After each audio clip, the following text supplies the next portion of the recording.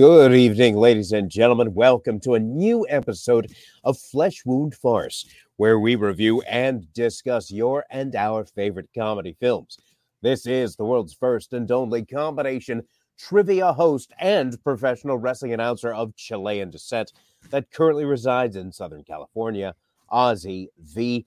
And with me, as always, first in the Northern California Bay Area, world-famous juggler, Greg Larson. How you doing, Greg? I'm doing well, but I'm a little confused these days. Better not have. Okay, go ahead. Your name on your screen just seems different, and why? Of course. Why is that? Very first thing you say. Happy New Year. How are you, Greg? Turns into, hey, what's wrong with your name? It does look different. I was going to ask him that before the show. I mean, besides the asterisk, something is different. What am I missing? Okay, I'm only going to do this one time, and that's it. Real quickly, I went up against Amari Cooper, who had a 40-point day. Didn't even matter that I had Brees Hall at a 30-point day.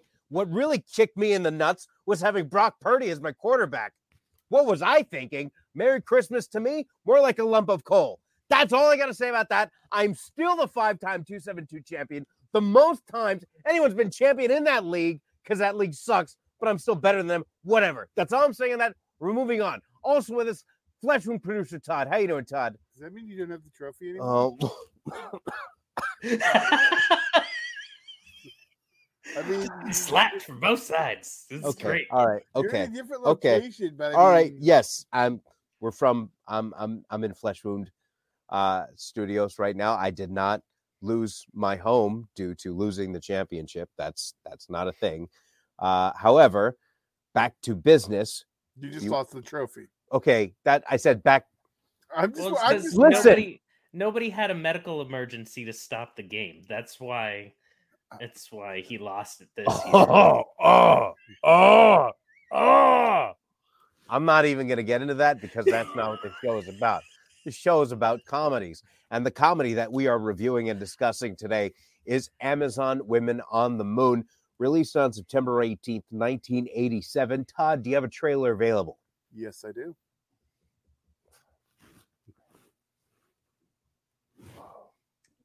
Is with the trailer coming? Did you say rolling? I was flustered. I was flustered because of Amari. Universal, the studio that brought you such classic motion pictures as All Quiet on the Western Front, E.T. the Extraterrestrial, and Out of Africa, is proud to present Amazon Women on the Moon. Featuring Steve Guttenberg, Rosanna Arquette, Lou Jacoby. Where am I? Pretty scary, huh? Ed Begley Jr., B.B. King. Did you know that every 7 minutes a black person is born in this country without soul?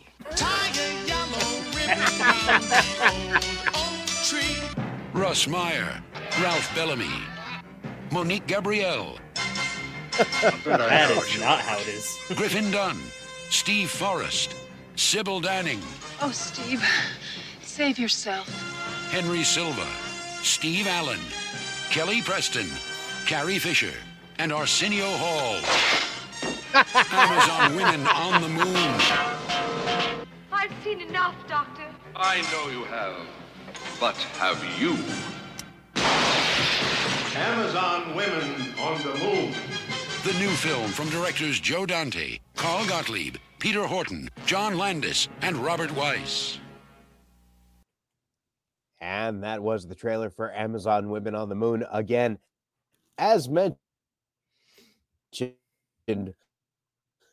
various directors, including Joe Dante, Robert K. Weiss, Carl Gottlieb. But here's what I had initial thoughts going into this right now. And also starring, I apologize, Roseanne Arquette, Michelle Pfeiffer, Arsenio Hall, featuring Steve Guttenberg as Holland. It's definitely a film in the vein. It kind of, I guess like more of an updated version with different people and different writers, but it seemed very tight. Nothing seemed really slow about it. Everything was really coming at you as quickly. Like, it actually seemed more in line with more like a modern movie rather than a movie in that time of the late 80s where it would take time for something to develop, or it would maybe be front loaded with a bunch of gags and then kind of need to finish up the story and kind of slows down towards the end. This I never got that vibe from, and it just kept going from start to finish. Mm-hmm. Todd? I have a story. Okay. Uh-oh. So this was, as a youth, this was one of the 2 movies I was banned from watching. Because for some reason, like the timing of the Pet House Playmates. So like I think I was probably watching at my grandma's house, so that may have not been the smartest. So my grandma got mad, so my mom banned the movie.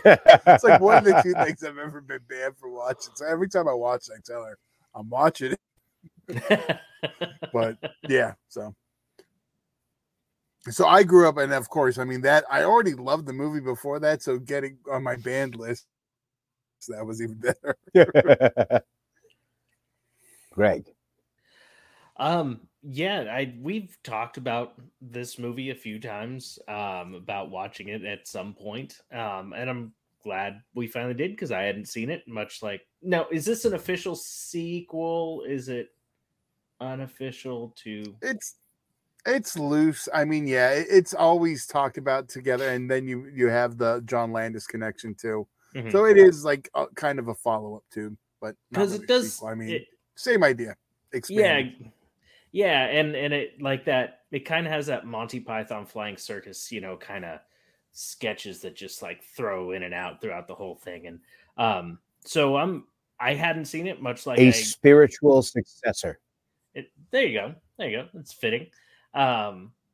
Yeah, and I'm glad we finally checked it out, because this was one I really did want to watch, but I didn't want to get to it before we ended up reviewing it, because I wanted it first watch take. And even it did have a more notable set of stars in it, but I don't think that added to it. I think that it actually kind of took away a little bit from kind of how the first film felt, but it was still a lot of fun. I still had a blast throughout it.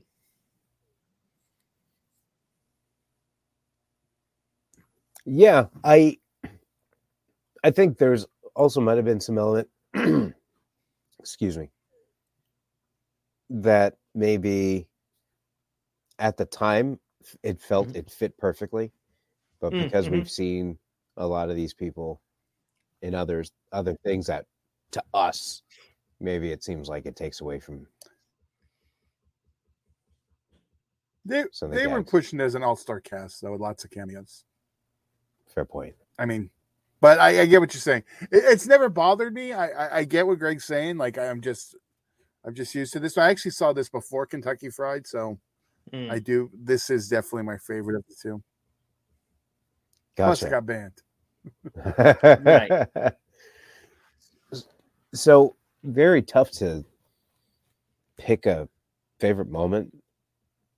There's a myriad that you can choose from. I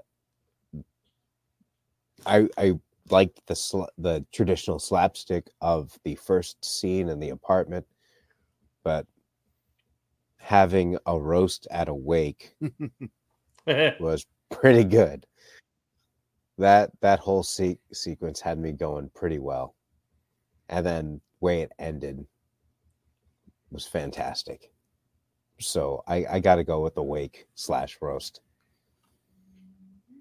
All right, Greg? I'm gonna let Todd take the next one, just because I have I don't know, maybe it's not, but I don't want to take his if mine is what his would be. There's so many on this one, and I think I might know which one yours is then, so I'm going to leave that one. I have like a favorite line, and then I have a favorite like skit. I love Bullshit or Not, the Nessie as Jack the Ripper. It's hilarious. But my line is, and it is from the opening. Is it okay if I do that one now, real quick? Go for it. All right, and ignore that. I don't know. It might be somebody calling you saying it's not a good idea. And that is, it's from the opening that Ozzy was talking about with the slapstick with Arsenio Hall. Just the delivery of, look, the bitch don't live here. Yeah, every time. Well, I mean, what made that so great is that was woven into all these things that were happening within the apartment, and it was the third time he got the call. So, right when you heard that phone ring for that third time, you were waiting for something good, and it was like such the perfect, appropriate delivery. That it was just perfect. It was, yeah, absolutely. Greg? All I have to say is Andrew Dice Ray. That whole scene, like that bit was just brilliant. The payoff was fantastic. Yeah, I was so happy with how that whole moment went. And if anyone's not seen this, I have a feeling there's a lot of people who haven't seen this film, so I don't want to go into too much detail, but if you don't laugh at that, man, I don't like, we'll just call you Ozzy. You don't have you don't understand comedy. Are you kidding me? Does that mean you want it? No, I don't understand humor. It's such a snip. I should have never said that. And the fact that you said it after I asked you to repeat it was like. Anyway. What were we saying? Every Greg? time. Okay, I'm sorry. Was there anything? Yeah, that was it. Oh, yeah. Okay. See, that's not the one I thought you were gonna go with. But yeah, Russ Meyer too. Like, I'm a big fan of his movies. So that if you know that, like, if you get the cameo, makes it like he's known for like busty women movies. There's a poster right there on the wall, right next to Devil's Rejects, Ozzy. So I'm a fan of his director. Okay. Got it. Understood. So getting into ratings, I had an initial rating when I finished, but as I kept thinking about it more and more in my head, the rating kept climbing. And I don't know if it's perhaps how it's going to feel on the second run through. Mm-hmm. I think I'd appreciate it just as much. But for me, I have it at a 4.5. Interesting. So I did, before hopping on here, I was like, I want to watch this with Jackie. So I was happy to go through and watch this a second time. And if I could give this movie a 6, I would. But much like Ozzy's Championships, I'm going to keep it at 5. Greg, that's great to hear. I am also a 5 on this one. I've loved this one since childhood. I recommend it. I'm glad you both enjoyed it. I think Ozzy needs some ice for his burn, but he'll be okay.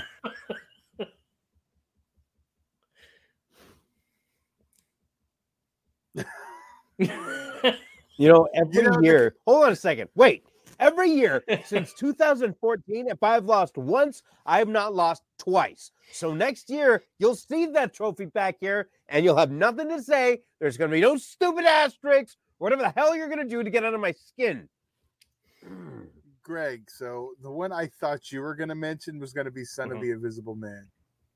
Oh, got it. Yeah, no, that was brilliant too. Like that I don't think there's a scene in this film that you can't be like, oh, this is great, but I hear you. That was definitely one of those that I was debating between.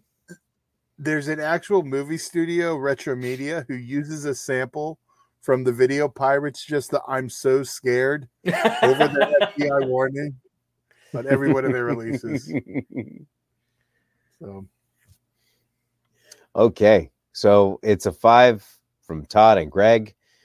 4.5 from me, probably going to be a 5 after a second run through, but that is available to rent or purchase from your favorite digital content provider. Also, any announcements from Flesh Wound? Well, also there's a special edition DVD or Blu-ray from Kino Lorber that has some nice special features, some of the TV footage. So deleted scenes that didn't make the final cut. Deleted scenes that did not make the final cut on the special edition Blu-ray. Yes. Sounds fantastic. And yes, upcoming tonight on Flesh Wound, we were going to have a brand new Squared Circle Society and talk about everything. I know Dan's excited about the Jericho casting couch, but we'll see what we talk about. Ozzy, you're more than welcome to join. No, I'm fine. Allegedly. Greg. Yes, sir. Any news before we head out? No, I'm just going to go off and join the circus. That's it. Well, I hope that works out for you. Thanks. And ladies and gentlemen, now that the holidays are behind us, I will be hosting trivia back on Mondays at the at the Rush Barn Grill in Lake Forest, beginning at 6:30 on Mondays. Also available every Tuesday at the Brewery in Placentia, beginning at 7 o'clock. Wednesdays in Los Alamitos at Griffin's Grill, beginning at 7:30. And Thursdays at the Honey Pot Meadery in Anaheim, also at 7:30. Free to play and prizes for the top winning teams, with every song having to do something with the answer. As crazy and twisted as it may be, but it'll make sense nonetheless. So, having said that, if you guys don't have anything else, I'll be nice and say no. Everyone.